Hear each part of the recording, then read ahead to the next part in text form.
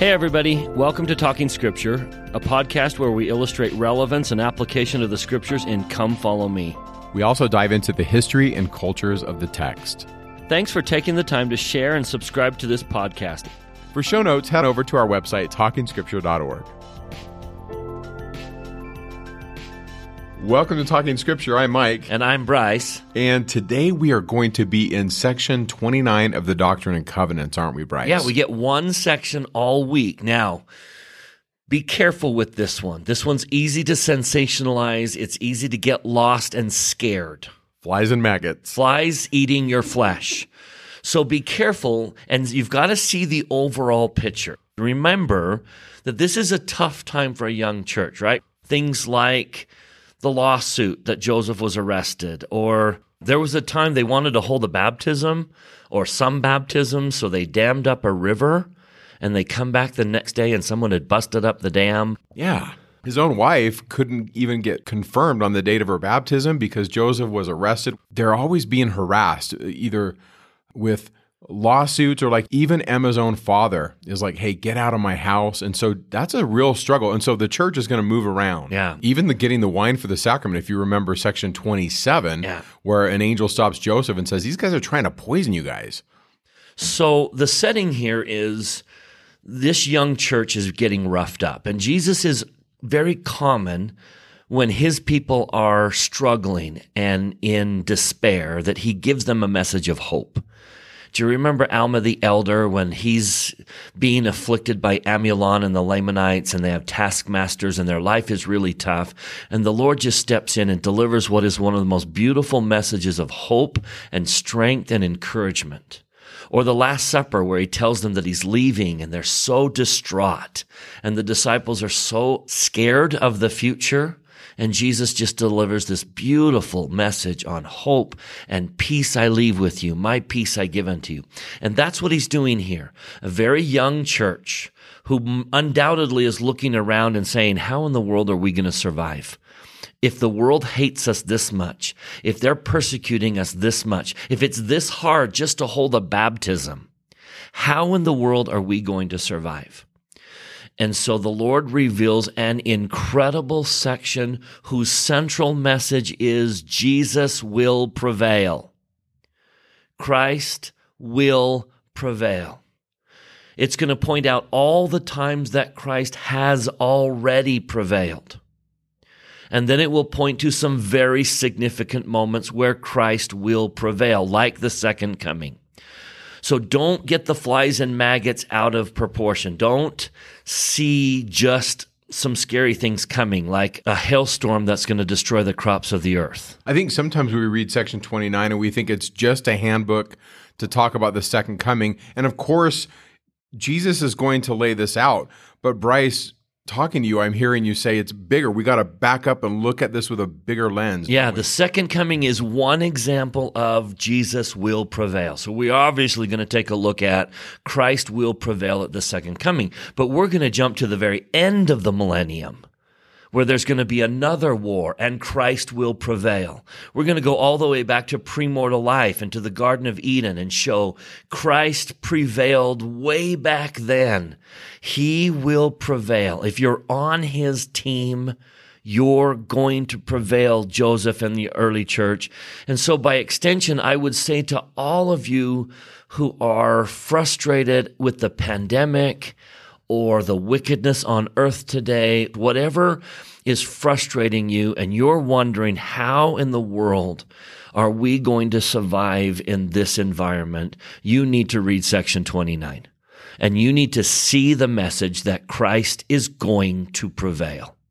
So be on his team. So let's now take a look at the individual verses of section 29. I would suggest we break this section into 4 pieces.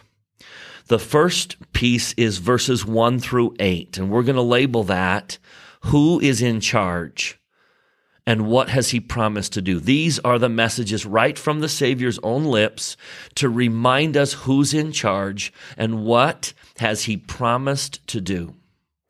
And then 9 through 21, we're going to focus on the millennium, the millennial day, and we're going to watch Christ be victorious over the wicked who are fighting against him. So I think this is probably the section people really get kind of concerned about because they read some of this stuff that we've talked about. And this section overshadows the whole section, but we've got to put it in perspective and say the second coming is simply another example of Christ prevailing.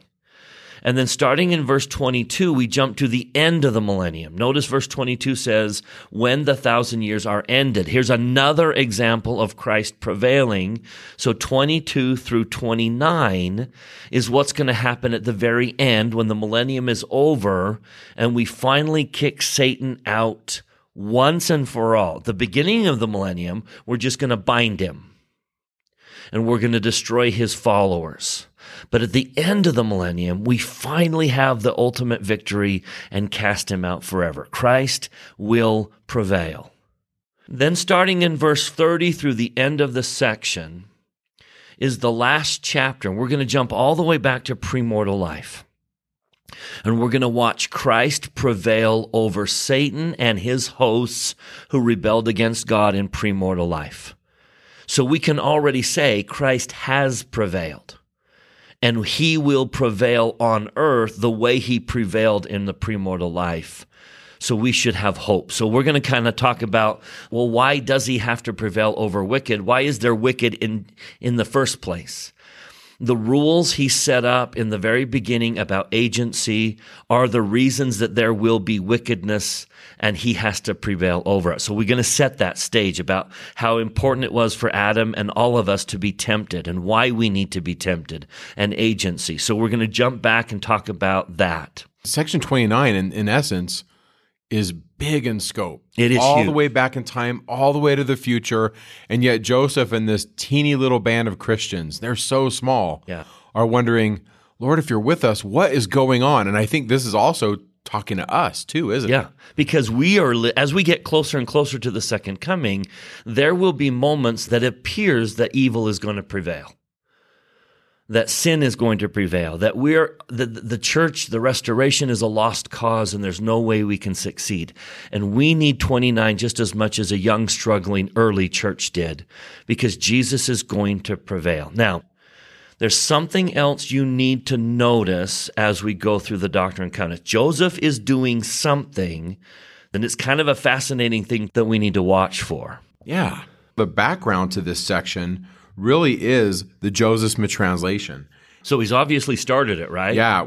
So the Book of Mormon's been published, the church gets organized, and almost immediately the Lord says, hey, start revising the Bible. Yeah, get to work. I mean, look at verse 5 of section 24. Section 24 is that composite revelation to Joseph and Oliver, and it's in 1830. Look in verse 5. Thou shalt continue in calling upon God in my name, and writing the things which shall be given thee by the Comforter, and expounding all scriptures unto the church. And then he gets it again, where he's told to, bring forth the scriptures. And so early in June of 1830, Joseph Smith starts working on what we are going today call the Joseph Smith translation. And Joseph Smith is going to go through that text, starting in Genesis, between June of 1830 to about July of 1833. It's going to be about a 3-year process, and there's going to be a bunch of changes made to the text of the Bible. Over 3,000 verses are going to be altered. Now, this is coming from a Bible that Oliver Cowdery purchased, and he purchased it from the same guy that is going to print the Book of Mormon. For $3.75, Oliver purchases from E.B. Grandin a copy of the Bible, and it's a quarto-sized Cooperstown Bible, and it's 9 by 12. It's like a family Bible. So that kind of gives you an idea of how big it was. It was a King James Bible. And probably my favorite person who's really studied this out is a guy by the name of Robert J. Matthews. And he's got a really great story, how he heard about this and how when he was a young seminary teacher, he got in his Volkswagen and he drove to Missouri and he sat down with what today is called the Community of Christ Church, but back then was the RLDS Church, because they had the manuscript. You see, when Joseph dies, Emma has it. And so Emma has this manuscript of the Bible translation. Well, Robert J. Matthews meets with them, and over time develops a relationship, cultivates trust with them, and they let him look at it, and then he starts copying and writing it down. And lo and behold, in the 70s, when the Scripture Committee forms the new Scriptures, he's on that committee with Bruce R. McConkie and Thomas S. Monson and Boyd K. Packer. And that's what those little footnote changes in your Bible where you can see those, the JST as it's called, that's the Joseph Smith translation. Now, one thing that's significant to know is only 2 chunks of the JST make it into the canon. Everything else is put in footnotes or appendix. There are 2 pieces that the church felt so significant that were revelation and canonized scriptures that they are now in our Pearl of Great Price. And those 2 chunks are the JST of Genesis 1 through 6, which was dramatically changed from the King James Version. And we call that the Book of Moses. So let me be clear. The Book of Moses is the JST, the inspired changes made to Genesis 1 through 6. That is canonized. That is put in our scriptures as canon. And then the other chunk will be Matthew 24. Joseph doesn't make a whole lot of changes in terms of additions or deletions, but he reorders a whole lot of that chapter. Yeah. And because it deals with the second coming, it's the only place in Scripture where Jesus goes into detail about his second coming. That one has been canonized, and it's called Joseph Smith Matthew in the Pearl of Great Price. All the other inspired changes are found in your footnotes. I shouldn't say that. Some of the inspired changes, because we don't have all of them included in the scriptures. Some of the inspired changes are in your footnotes or in the appendix, but 2 were canonized. And that's significant because today Mike's going to be talking about Moses and how Moses starts to creep into D&C 29 and other sections. Because that's the background. Moses 1 through 4 is translated, we're pretty sure from historical sources, that this is done before September of 1830. So read Moses 1 through 4, read section 29, and in the words of Robert J. Matthews, he says that these texts, Moses and D&C 29, are interwoven, they're interlinked. So that's one thing we're going to watch for, is watch how what Joseph is receiving in the Pearl of Great Price in the Book of Moses finds its way into Doctrine and Covenants section 29. It's almost as if the Lord is saying, hey, now that this stuff is on your mind, can I put it in context? So now let's go back to that context, and that is Christ is going to prevail. The very name of Christ suggests he can't not prevail. And so what does he call himself? Very first verse. Now you got to pause here and understand how he's starting. Listen to the voice of Jesus Christ, your Redeemer, and then he calls himself something that automatically sends the message that he is going to prevail.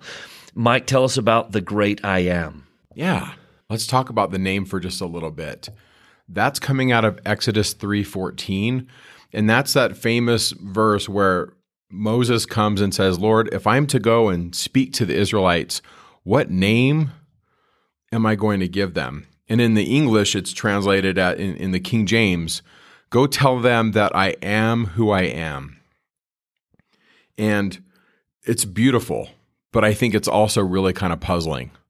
Because you read that as an English speaker and you think, well, what is this? What does this mean? In the Hebrew, Ehyeh, Asher, Ehyeh. And Asher is a connecting word, which means that or who or which. And Ehyeh it's the first person singular imperfect of the verb to be. And in Hebrew, it means it's an incompleted action. So a good translation would be, I will be, or I am being. So it's a being word. It's a word that means I am causing, I am existing. It's a beautiful word in the sense that it has like a vowel breathy sound to it. If you slow down and you read it and you're like, ah, it's almost like breath. Like the breath of life. We don't know how to say it, but we think this is where we get the word Yahweh because they change Ehyeh with the aleph at the beginning of Hayah, and they change it to a yod. And that makes it third person singular masculine. So he will be, Yahweh. And so what does that mean? Probably a really good translation of Yahweh is He is who He will be, or He is one who is being or will cause to be. And it's a beautiful word because it's someone who is being. And if you look in the Moses narrative, so Moses chapter 1 is like pre-Genesis 1. Moses chapter 1 is the missing first chapter of the Bible. There's this whole backdrop to the Genesis account. So Moses 2 is Genesis 1. So Moses 1, like Bryce said, is the beginning. And notice what Joseph tells us the name of God is. So Moses 1 verse 3, God spake to Moses saying, Behold, I am the Lord thy God Almighty, and endless is my name. Now, endless is a really good translation in the sense of I was and I am and I will be, which Christ's victory in the past and his victory that is coming in the future. And I think intrinsic in section 29 is this message that he will help Joseph to be victorious to do his job now in 1830. So I like endless as a translation. The name Yahweh is typically translated by English speakers as Jehovah, but it really isn't. It's an impossible word to say because the vowel markings right under and above the vav, you just cannot pronounce it. Jewish speakers typically say Hashem for the name. They just won't even say it. Or sometimes they'll say Adonai. Yahweh is translated or spoken of as Adonai because they're so sacred with the name. But this name has to do with being. And so if you read 2 Nephi 2, there's this whole passage about what kind of being is God. And he's one who acts. He is a being, who is causing to be. Which means nothing acts upon him. Nothing controls him. Nothing is out of his control. He is a being that acts and is not acted upon. So important. That's an endless being who cannot be defeated. I was reading this fascinating commentary by Douglas Stewart. Now, he's not LDS, but he knows his Hebrew, and he gets into the divine name for pages. But I just want to share this brief sketch of what he says. And he's quoting another scholar by the name of W.H. Brownlee. And he wrote a paper called The Ineffable Name of God. And it really is a word that we just don't know how to say it. It's just one of those words.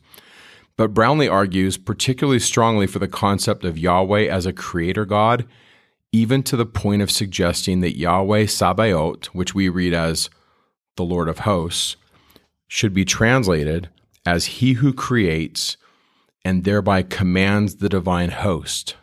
Now that is significant because we've always looked at that phrase, Lord of hosts, as this military guy who's going to come and destroy you. And that completely changes a lot of things for me in my head. That Lord of hosts doesn't mean I'm leading an army. It's I created the army. I am. I exist. And everything else is subject to me. The army doesn't control me. I control the army. That's a significant insight. It's beautiful. It can also mean he who uses the divine assembly of his creation and thereby causes things to come to pass. Just that phrase alone, just that phrase alone, I was reading Micah 5 today and getting into some of the translations. And in Micah 5 verse 8, the English is not that God is going to do it, but that he is giving his saints the power to do it. And I see that all over the place in the Doctrine and Covenants where God says, I'm going to give you the power to go and create. Some other definitions Brownlee comes up with are these. And by the way, this is his preferred translation of this name. His preferred translation of Yahweh Elohim, which we see sometimes in the text, would be he creates gods, or he creates the members of the divine assembly.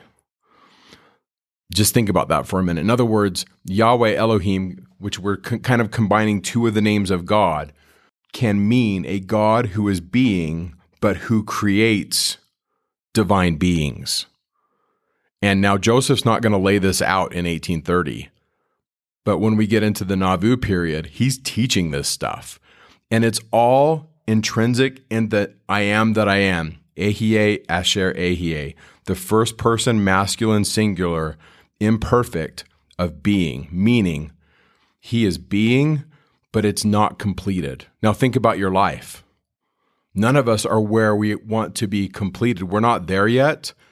But as we take Christ's hand, he says, hold my hand, and it's a process of being. I just love that name. And that's how section 29 starts, of God telling us who he is. Right off the bat, he's sending the message that, Joseph, this is my cause and it will not fail. So right off the bat, I am the great I am. And then the very next part of verse 1, we really don't need to go any further than verse 1. If you want to just reassure yourself that Christ is going to prevail, notice what he says first. He says, I am Jesus Christ. I am the great I am. And oh, by the way, what victory has he already won? Joseph, look what I've already conquered. He says, whose arm of mercy hath atoned for your sins. Jesus conquered sin and death. So if he can conquer sin and death, Joseph, I can help this struggling church survive. And I think by implication, he can help us, right? I can help you and your family overcome the challenges that you face. If you are wondering how goodness is going to survive in your family, just remember that Christ has already conquered the unconquerables, sin and death. Jacob calls him the great monster in the Book of Mormon. Jesus conquered the great monster. He can certainly conquer a force of sinners trying to destroy his young church. Now, before we get to second coming and watch him conquer in the second coming, he's going to give us things to remember. Joseph, Latter-day Saints, 2021, here are some things you need to remember. Verse 2, I promise to gather my people as a hen gathereth her chicks. There's the image we need to have. That's the image that Joseph needed to have, that he was looking at the chicks running all around. And if you've ever seen chicks scatter, you can imagine how difficult it would be to gather them. But Jesus comes in and says, I will gather my people as a hen gathereth her chicks under her wings. It's also kind of a temple image, because the wings and the cherubim in the Holy of Holies, this is an embrace where he says, I'm going to bring you into my bosom.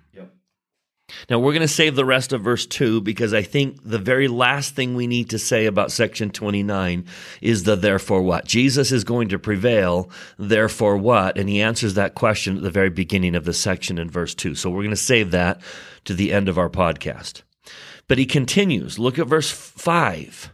And to any Latter-day Saint at any time, no matter what's going on, if you're dealing with health issues, if you're dealing with financial issues, if your children have gone astray, whatever the challenge you face, you're in the situation of Joseph in the early church, who is trying to figure out how in the world is this church going to survive when we are so hated?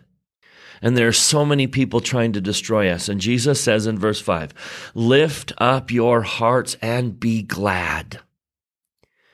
Even in the midst of tribulation, I would add, lift up your hearts and be glad. Why? Don't forget this. Here's another nugget of truth you need to remember. For I am in your midst. He's not leaving us alone. And we talked in section 25 why. He can't. He's paid too high a price. So lift up your hearts and be glad, for I am in your midst. And I love what he says at the end of verse 5. I am your advocate with the Father, and it is his good will to give you the kingdom. We are going to prevail. We're going to prevail over sin and death. We're going to prevail over wickedness. We are going to prevail over every health crisis, every financial crisis, every challenge of mortality, because our captain is with us and he can't fail. He will prevail. Lift up your hearts and be glad. Next little nugget we've got to remember. So he's the great I am. He's already conquered sin and death. He's going to gather us like a hen gathers her chicks. Lift up your hearts and be glad. I will be with you the whole time. Now, verse 7 and 8, I would just simply emphasize, don't start that second section on second coming. Do not read 9 through 21 until you have really focused on verse 7 and 8. It is the precursor into that second section. He says, you are called to bring to pass the gathering of mine elect, and mine elect hear my voice and harden not their hearts. So the antecedent here is mine elect. The people who hear his voice and don't harden their hearts. Now notice verse 8. And I wish I could just shout this. This is where the loud music should come into our podcast and the crescendo here. Wherefore the decree hath gone forth from the Father, that they, meaning those who hear his voice and harden not his heart. And I would guess if you're listening to this podcast, you're trying to hear his voice and you haven't hardened your heart. They shall be gathered in unto one place. Now, I don't know if he's prophesying of Zion, a physical one place, or a spiritual one place. But the righteous, they who hear his voice, shall be gathered in unto one place upon the face of this land, to prepare their hearts and be prepared in all things against the day when tribulation and desolation are sent forth upon the wicked. Let me say that again. Jesus, who has prevailed and will prevail, is saying, the righteous who hear his voice will be prepared in all things against the day when tribulation and desolation are sent forth upon the wicked. There is absolutely nothing you need to be afraid of unless it's not hearing his voice. But if you are committed to following Christ, you will be prepared in all things for everything that's coming. I think if we read the other stuff and we skip 8, you've missed it. Our heart skips. We need medicine, right? And so I think we've got to read verse 8, especially in the context when he starts quoting Ezekiel and stuff. So verse 16, the famine or the hailstorm that's coming, that's going to destroy the crops of the earth, we will be prepared in all things. Verse 18, the flies that come in and eat flesh. We will be prepared in all things. We will be gathered in unto one place and prepared in all things. Verse 20, when the beasts of the forest began eating people, we will be prepared in all things. I remember the first time I read verse 18, I was envisioning these massive flies, and it wasn't until I read Ezekiel where I was like, oh, they're already dead. So we'll talk about that, right? But the preface here, verse 8, is that Jesus' promise is the man who has conquered sin and death will prepare you in all things for what's coming. Don't be afraid of the future. We really do, verse 5, need to lift up our hearts and be glad. The future is bright. It is wonderful. You are going to be lucky to have lived in the latter days because he will prepare us in all things. So let's just combine those. He's already conquered sin and death. He will always be with us. Verse 5, I am in your midst. I will gather you like a hen. Now that image of a hen gathering its chicks, not only does the hen gather the chicks, she's covering them. She's covering them and protecting them. Now, I know this story's been debunked, and maybe it's still true. I don't know, but it sure made an impression upon me years ago when I heard it. They found, I don't know if it was a forest or something got burned, and they found mounds that were hens, and underneath those mounds of burnt hens were living chicks. Now I've got to look that up. I got to find that. Now, someone told me once that got debunked, that it's not true, but the image here is that a hen gathered her chicks in the middle of a storm, and the hen was burned, but the chicks were not. So when Jesus says, I'm going to gather you like a hen gathereth her chicks, I will be the shield. It's not just that I gather you, it's that I protect you. So Jesus will protect us, he will be with us, and he will have us prepared for whatever is coming. Of that, I give my solemn testimony. Now, that being said, the Savior's now going to go into some second coming imagery. Verse 9, the earth is ripe.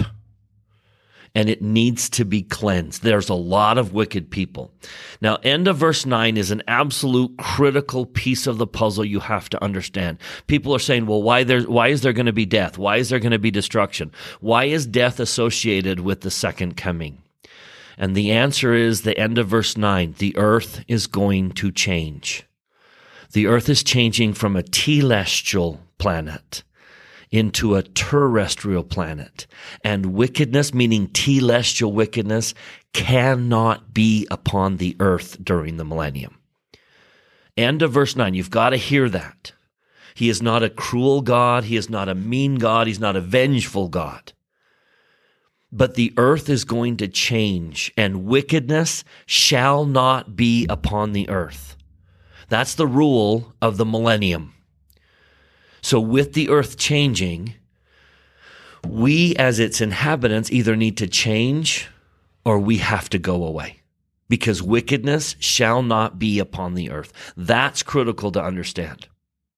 So those who choose not to change, those who are warned by God and choose not to change, will be as stubble, and they will be burned up.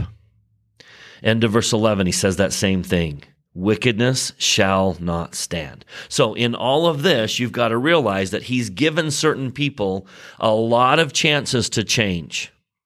And missionaries have been sent out, and verse 14, signs in heaven above and earth beneath have clearly emphasized the need to change. All of this is our day. And the Lord has been trying to get the wicked to change, but they have chosen not to change. Now, we're going to get to agency at the end of this section, but they have chosen not to change. Therefore, they have to go away. He's got to burn them up as stubble, because wickedness can't be upon the earth. Now, again, usually the question I get is, well, how do I know if I'm wicked? And he defines the wicked as those who won't repent. Yep. We actually have to be repenting. Yep. We're going to see that so many times. Look at verse 17. He's going to say that, I will take vengeance upon the wicked. Why?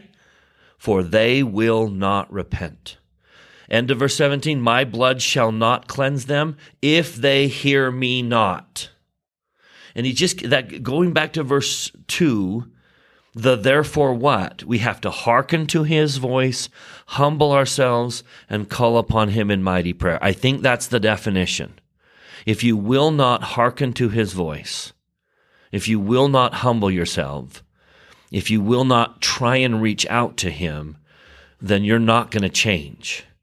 So that's kind of the background, that the Lord is going to be victorious over the wicked. Verse 13, he's going to warn them. A trump shall sound. The earth shall shake. He's been trying to warn them all along, but they won't repent. So verse 16 about the great hailstorm is in the context of, these are the wicked who have been warned and will not repent, therefore they are being destroyed. When do maggots come upon someone? When you're not moving. If you read verse 8, and maggots shall come upon them, they're dead. And these are the wicked who have to be destroyed in the cleansing of the earth. Now, we don't want to belabor that. It's there. There's some, scary things that are going to happen as the wicked need to be cleansed.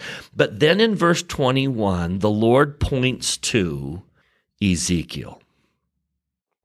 So right in the middle of a second coming setting where the righteous are going to be prepared, the righteous are going to be protected, the righteous are going to be with God, but the wicked who will not hear his voice have to be cleansed. The Lord says it's going to be like Ezekiel taught us. Yeah. We're going to talk about Ezekiel and look a little bit into what he's doing. So who was Ezekiel? Ezekiel was a prophet that lived in Babylon during the captivity. What I mean by captivity is when the temple was destroyed after Nephi leaves, from about 586 to the 530s, the Jews were in captivity in Babylon. Now, when I say that, I mean, many of them, many of the literates in the royal family and so forth. Daniel, Shadrach, Meshach, Abednego, those are great examples. Yeah, so Ezekiel had a view and a vision that really section 29 really aligns with, and his vision was that Israel would be gathered again. Now, he knew history. You see, over 100 years before Ezekiel, the house of Israel was taken captive by the Assyrians right around 720-ish. And Ezekiel's living, later. And in his life, the Babylonians have taken over. And so he has a vision, and it's this big cosmic vision that even though the enemies from the north have taken over, they will be restored. Which seemed impossible at the time. Totally. How could we possibly ever be Israel again? How could we ever do it? We have been conquered by Babylonia. We have been destroyed. We are scattered. And so the question, God has lost. And there's the setting, right? And Ezekiel is the prophet to say, oh no, God will prevail. So once again, we're back to that message that even though Israel is captive in Babylonia, God will win this. And that seemed impossible at the time, but that's kind of the setting for Ezekiel's prophecies. So all these verses in 29, specifically 17 through 21, about their flesh is coming out of their sockets and their eyes and the flies and all this stuff is so set in the context of Ezekiel, because the reason is in section 29, verse 21, the Lord says that the whore of all the earth will be cast down by devouring fire, according as it is spoken by the mouth of Ezekiel. And then later he says, this must surely come to pass even as I live, for abominations shall not reign. So in the 38th chapter of Ezekiel, he's prophesying, verse 8, chapter 38, of the latter years. And there's this war. Verse 9, they're coming like a cloud. Verse 12, to take a spoil and to take prey. Once again, the motives are in verse 13, to take spoil. And then he mentions that they're coming from the north. Verse 15, and also chapter 39, verse 2. Several times he says they're coming from the north. That's going to be important. He also says it in 38:6, that they're coming from the north. That word Saphon is an important word. And what it was, and there's layers to this, but Saphon was the parallel to Mount Zion. There were two big cosmic mountains in the Old Testament. One was Mount Zion, and one was Mount Zaphon. And there are these competing theologies, at least on one layer of the text. And Mount Zaphon was where Baal would have his house on Mount Zaphon made from the cedars of Lebanon. And Yahweh would have his house built on Mount Zion from the cedars of Lebanon. So there are these parallel ideas. And so Mount Zaphon, that word Zaphon, is going to be translated as north in the Old Testament. And it's like a code word to Ezekiel's listeners, that there's like this cosmic force from the north, and he paints Baal and his followers in this cosmic setting as supernatural powers. And Baal is going to be a god of the dead. There's so much here. I would encourage you to go read the show notes to kind of get more detail, but just know that they're coming from the north. It's this cosmic conflict, and they're falling upon Israel. And the Lord says, I'm going to set fire on them. And he's going to use a couple of different terms for this force. They're going to be called Magog and Gog. In the Hebrew, it's Gog, not that it matters, but we really don't know what to do with them. And so I'm not going to try and pin it down on a specific country. I know that there's lots of commentaries that do this. I'm using this as a common term to mean the enemies of God. And I'm also going to say, I believe 38 and 39 to be layered, to be a section that we can say, hey, this has multiple fulfillments. So let me just suggest a couple thoughts to you. Perhaps these armies represent the end times, but perhaps they also represent the end of the end times, at the end of the millennium, as a suggestion. I also think none of this necessarily matters to the saints. And the reason why I think that is because of what Bryce said about verse 8. The saints of God are going to be protected. And so I think a big clue to this whole section of Ezekiel is the middle of verse 7. In fact, I drew a bunch of lines in my scriptures, and I always encourage students to do this. Look what it says in verse 7 of Ezekiel 39. I will make my holy name known in the midst of my people. My people are going to know who I am. And I will not let them pollute my holy name anymore. Now that's talking about the other nations. So God says, I'm going to make my name known among my people, and I'm not going to let the enemies pollute my name anymore. And then notice what it says in verse 7. And the heathen shall know that I am the Lord, the Holy One in Israel. So these signs are a sign to make the Lord's name known. That's a meta theme of the entire Old Testament. Make my name known. We'll do that next year. From verse 7, draw a line from the top of page 1083 to Ezekiel 39:13. If you have paper scriptures, where it says, it shall be to them a renown the day that I will be glorified, a day of renown. It shall be unto them a day that I will be made known. And then draw another line from verse 7 all the way down to verse 22, so that the house of Israel shall know that I am the Lord their God. These are signs where God's name will be made known. Now, it appears in other places too. Look in Ezekiel 39:23, that the heathen shall know.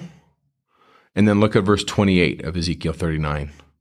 Then shall they know that I'm the Lord. These are signs about God's name, that they will be made known. And big picture, because we're not going to do a podcast on Ezekiel 38 and 39, that's going to be for another time. The big picture is that the good guys win and the bad guys get wrecked. Again. Not the first time, not the last time. Now, this is a big message of hope for Ezekiel, because where is he? He's got wrecked. Yeah. He's in the wrecked portion of the people. Yeah. And historically, where are the enemies coming from? They're coming from the north. So this is a geographic thing happening, but this is also cosmic, but this is also Ezekiel's life. Like, he is, as it were, in prison. Now, I don't think he's necessarily in prison, but he's taken away from his home. And I think this message can also apply to Joseph. How many times is Joseph going to be kicked out of his home? So Ezekiel and Joseph Smith in the spirit world can probably sit down and break bread. And I think they have something in common. But the big picture is that the bad guys get wrecked. And it says that God's going to send fire down upon these armies. You can read it. It's in the 39th chapter. It will be a day of renown. And then after this happens, verse 17, and thou, son of man, thus saith the Lord, speak unto every feathered fowl, and to every beast of the field, assemble yourselves, and come, gather yourselves on every side to my sacrifice that I sacrifice for you, even as a great sacrifice upon the mountains of Israel, that ye may eat flesh and drink blood. And then he says it again in verse 18. And then he also mentions the flesh of lambs and goats and bullocks, all of them fatlings of Bashan. Now, anytime you read Bashan in the Old Testament, that's another code word for the mythological northern parts, the cosmic enemies of Yahweh. That is a big code word, and it's all over in the Psalms. It's all over in the Old Testament, and it's a code word for a war, and it's a code word for the enemies of God. So these beasts are filled with flesh. Now, in the ancient world, if you're on the ground and you don't get a proper burial, and birds and dogs and so forth are eating you, that's like the worst thing ever. It's desecrated, and it's so sad. Once again, verse 22, so that Israel will know. And then look at verse 17 of section 29. My blood will not cleanse them if they hear me not. These wicked armies are not hearing them. And then verse 18 of section 29. Flies will eat their flesh, and their tongues shall be stayed. Verse 19. And the flesh shall fall off their bones. And in verse 20, the beasts of the forest and the fowls will devour them up. Those verses in section 29 is encapsulating the 39th chapter of Ezekiel.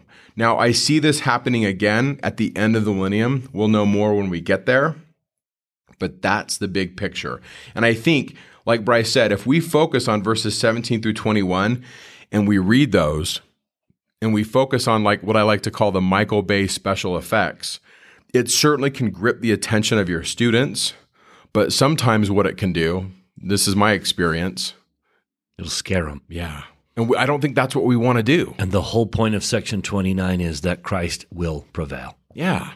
So don't scare them.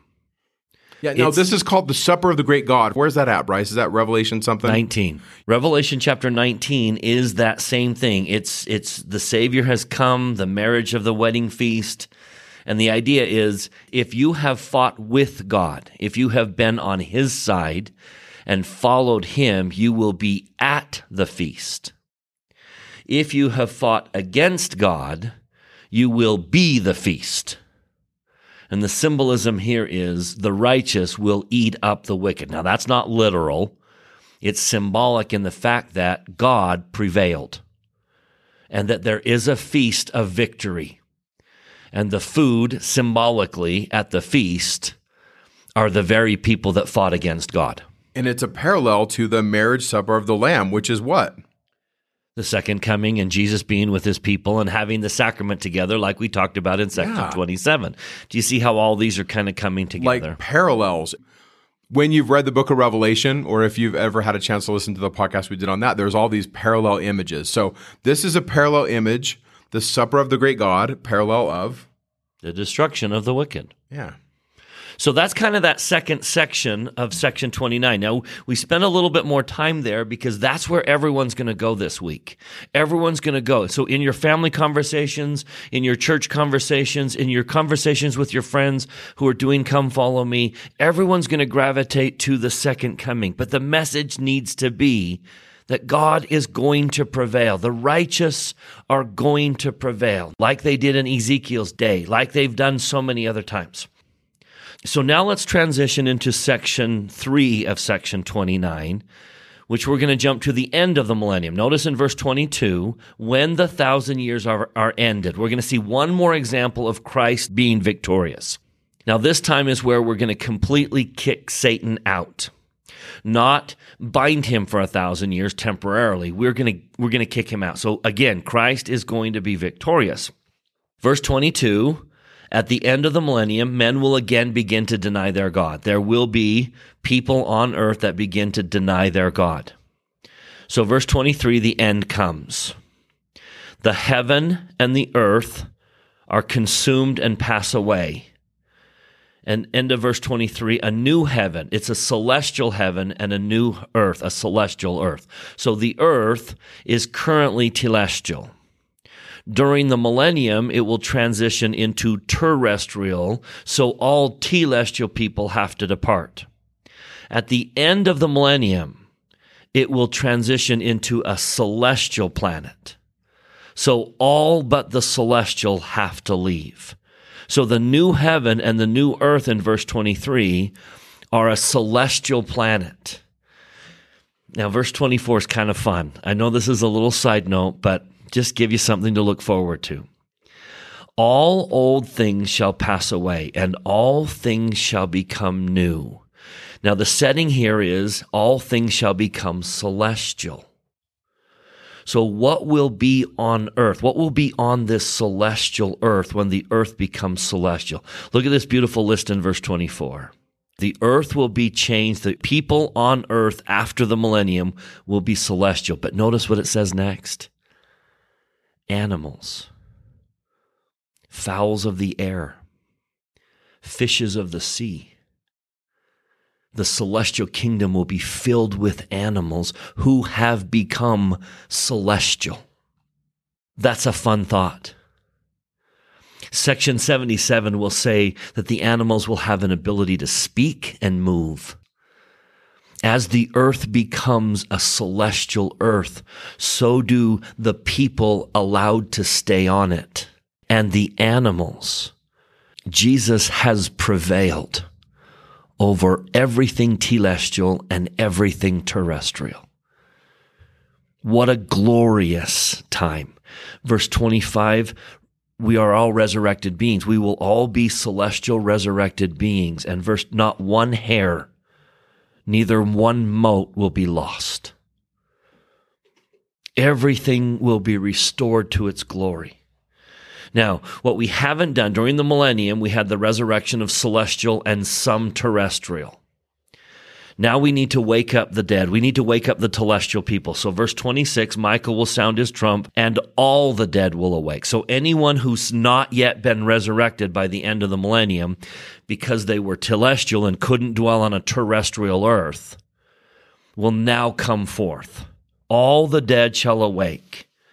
All the graves shall be open and they shall come forth, even all. And now here comes the judgment. Verse 27, the righteous shall be on my right hand, and they'll go have eternal life, and the wicked on my left hand. Now, section 76 is still ahead. The Lord's not going to get into degrees of glory. We're talking degrees of glory on one side and those who will not qualify for a degree of glory on the other side. And the Lord says in verse 28, "Depart from me and go into everlasting fire prepared for the devil and his angels." And then verse 29, "Where I am, they cannot come, and they have no power." Complete victory over Satan and his army. They depart, and they will go to their own place, and they will have no power.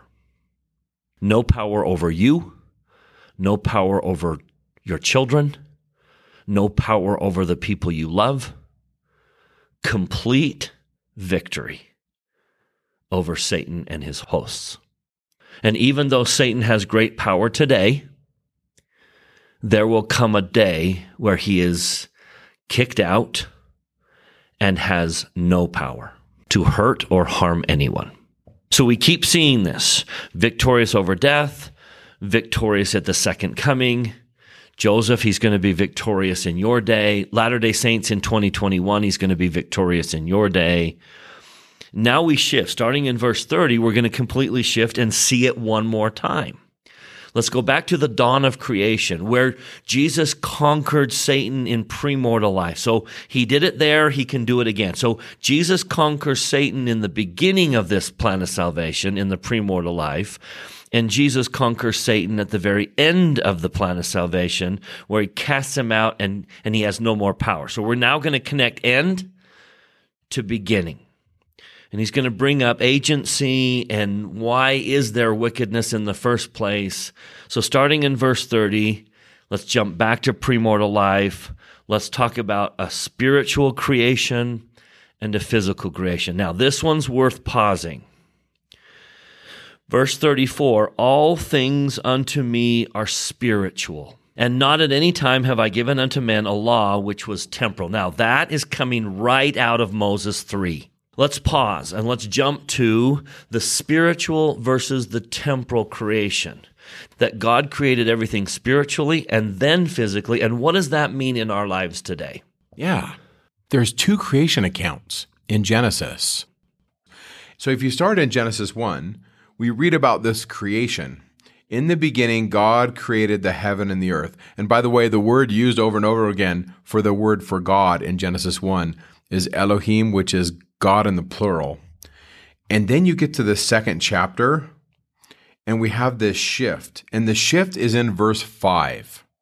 So everything is the gods doing this. And then the seventh day, this is chapter 2, verse 2, he ends the work that he made, and he rests on the seventh day, and he blesses and sanctified it.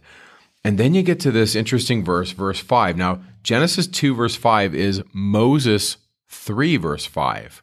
Now, I'm going to read Genesis 2:5, and then Bryce is going to read Moses 3:5, and see if you can see what's happening. So the first account, the first creation account, and in scholarship they call this P, meaning the priestly source. And then the second creation account is going to start in Genesis 2, and in scholarship they call this J, which is the Yahweh source, or the J source. And so there's these two accounts. And who is P and who is J? That's for another podcast. But just know that there's a lot to unpack here with these two sources. And early on, way before Joseph Smith, thinkers are reading this and they're looking at the text and they're saying, why are there two accounts? So here it is.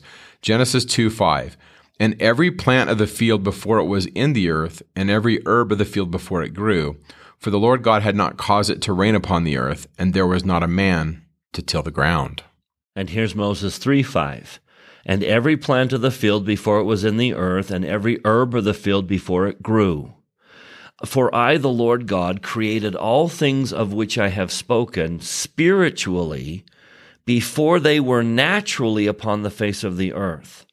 For I, the Lord God, had not caused it to rain upon the face of the earth. And I, the Lord God, had created all the children of men, and not yet a man to till the ground, for in heaven created I them. And there was not yet flesh upon the earth, neither in the water, neither in the air." Very dramatic difference. Big difference. What do you see in there?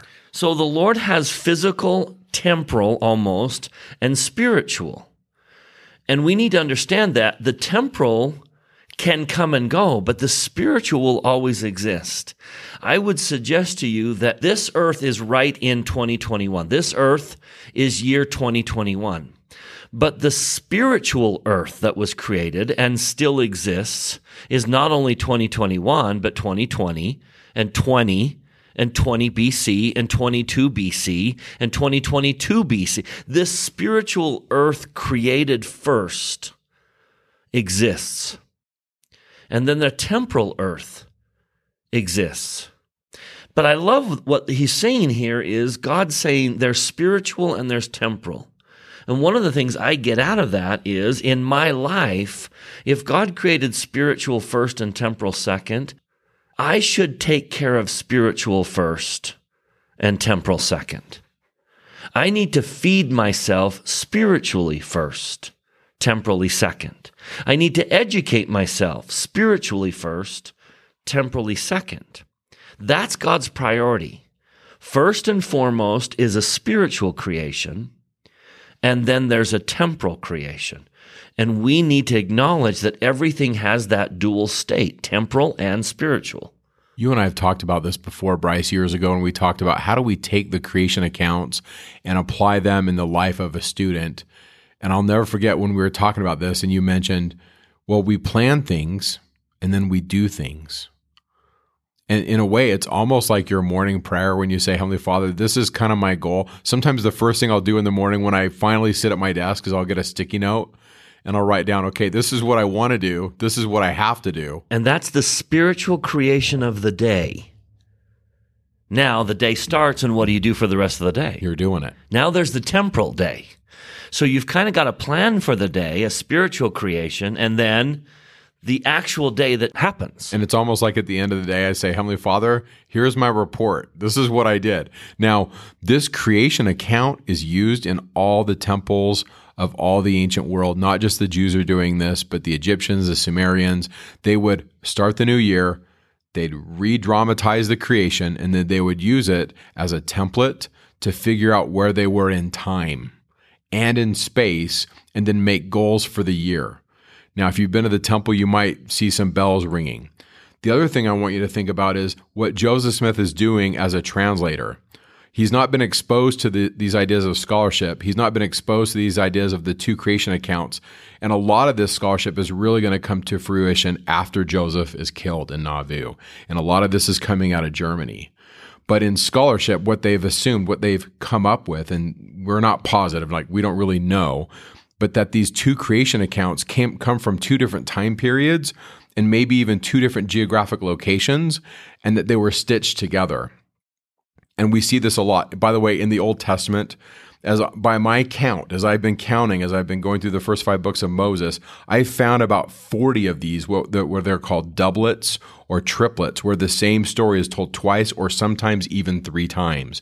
And it really, to me, doesn't negate faith. It builds my faith because Mormon does some of the same stuff, but he's telling you that he is doing it. We don't know the name of the editor of the Bible, but like I said, we've got a couple of these accounts. And what Joseph does is he takes the whole first creation account from P, Genesis 1, and he says that's the spiritual creation. And then he takes the J account where Yahweh is walking on the earth and he's breathing the neshama. He's breathing the life into Adam and Eve. And if you look carefully, he's even forming them out of the earth. And that's what Adam's name is. Adam is kind of a composite for all humanity. And it comes out of Adama, which is the earth. Adam comes out of the Adama.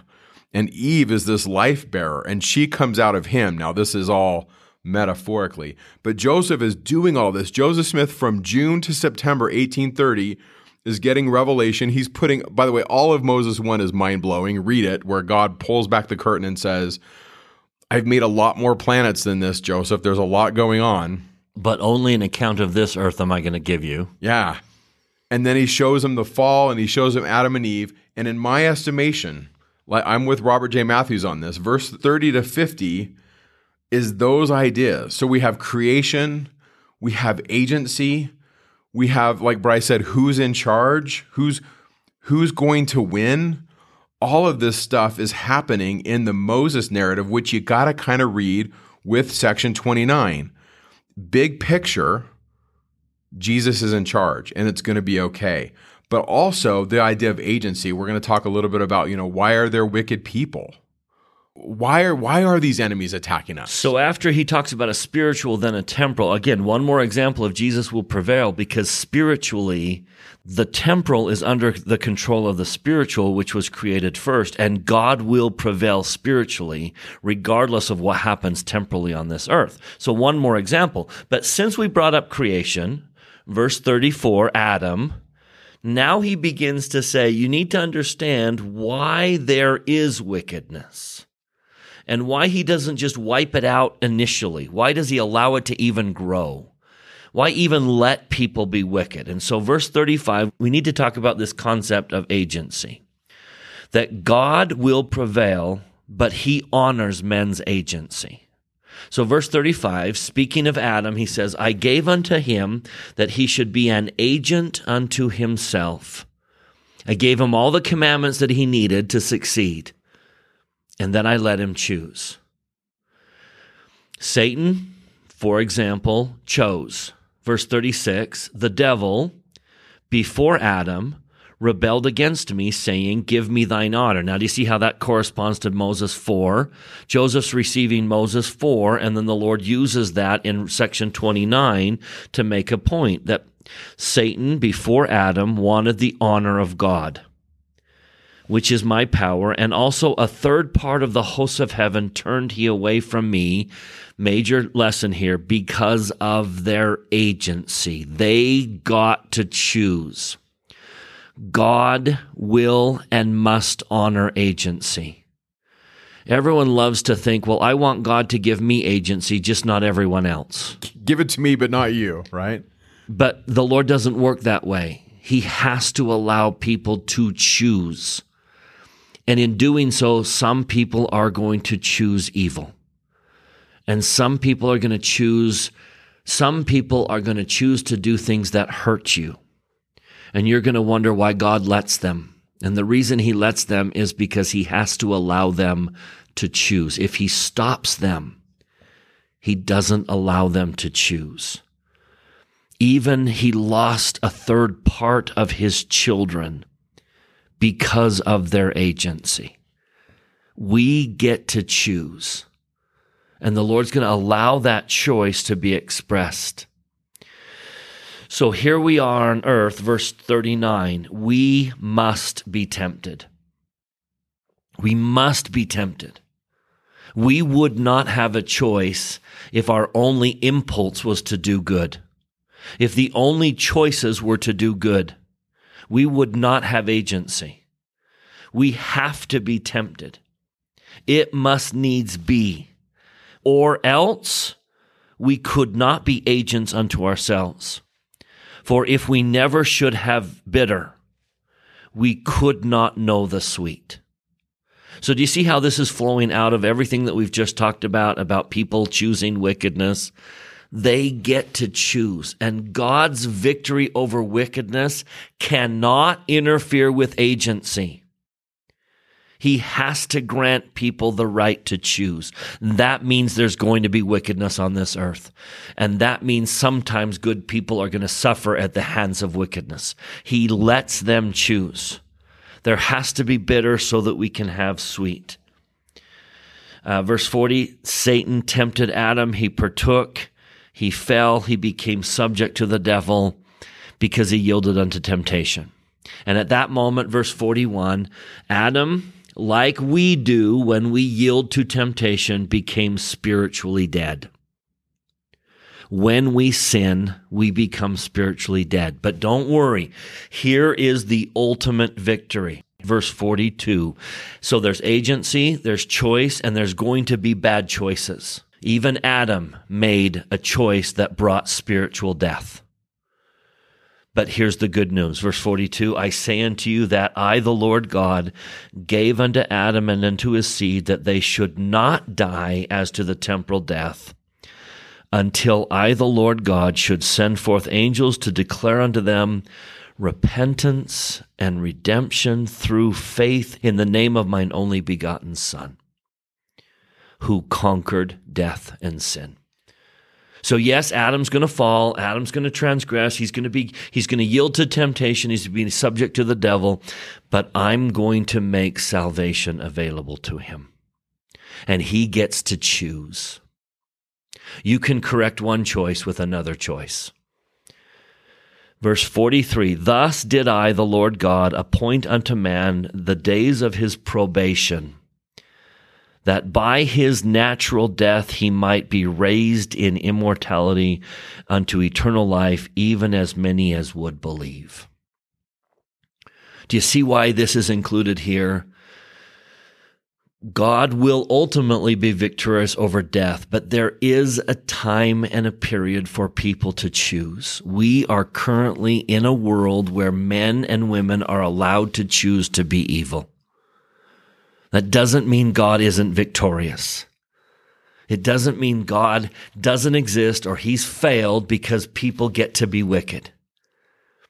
It means God will honor agency, and his victory over wickedness can't interfere with agency. But after people have allowed to change and haven't changed, then he can be victorious over evil on this earth. So put all those together. But his ultimate victory is that he conquered death. Notice verse 43 talks about resurrection, and verse 42 talks about sin. Overcoming death and sin. Now, verse 44, some people will have to go to eternal damnation, not because Jesus can't save them. It's end of verse 44, because they won't repent. It's choice, it's agency. And verse 45, they love darkness rather than light, and their deeds are evil. Now, if they change those deeds, they can qualify for salvation, but they won't change those deeds. Therefore, they go to eternal damnation. Or we could package that the way Section 19 does, right? They go to timeout. They go to timeout, and if they will change, they can. Yeah. And they'll get a do-over. If they won't change, then they get the consequences of that. And again, I remind you, verse 29, if you will not change, you will end up in your own place without any power. Now, there's one last subject in which we need to talk about. Jesus is completely victorious, and that is children. Verses 46 through 48, Jesus saves the children. That children cannot sin. Notice that, verse 47, they cannot sin. For power is not given unto Satan to tempt them until they begin to become accountable before me. And he will save them. In verse 48, he will hold their parents accountable, especially if children imitate their parents and do evil. He will hold their parents accountable.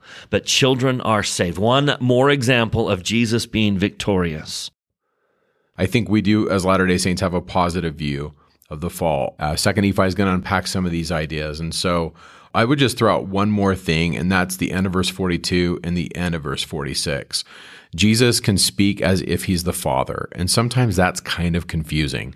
So a really easy way for me to remember this is when someone gives a blessing, they can speak as if they are the Father, even though it is a mortal using the words. Jesus can speak as if he's the Father anytime he wants. We call this in the church divine investiture of authority. So if you go to the very beginning of the section, it's the great I am. And then over and over again, he says, I, Jesus Christ, am saying these things.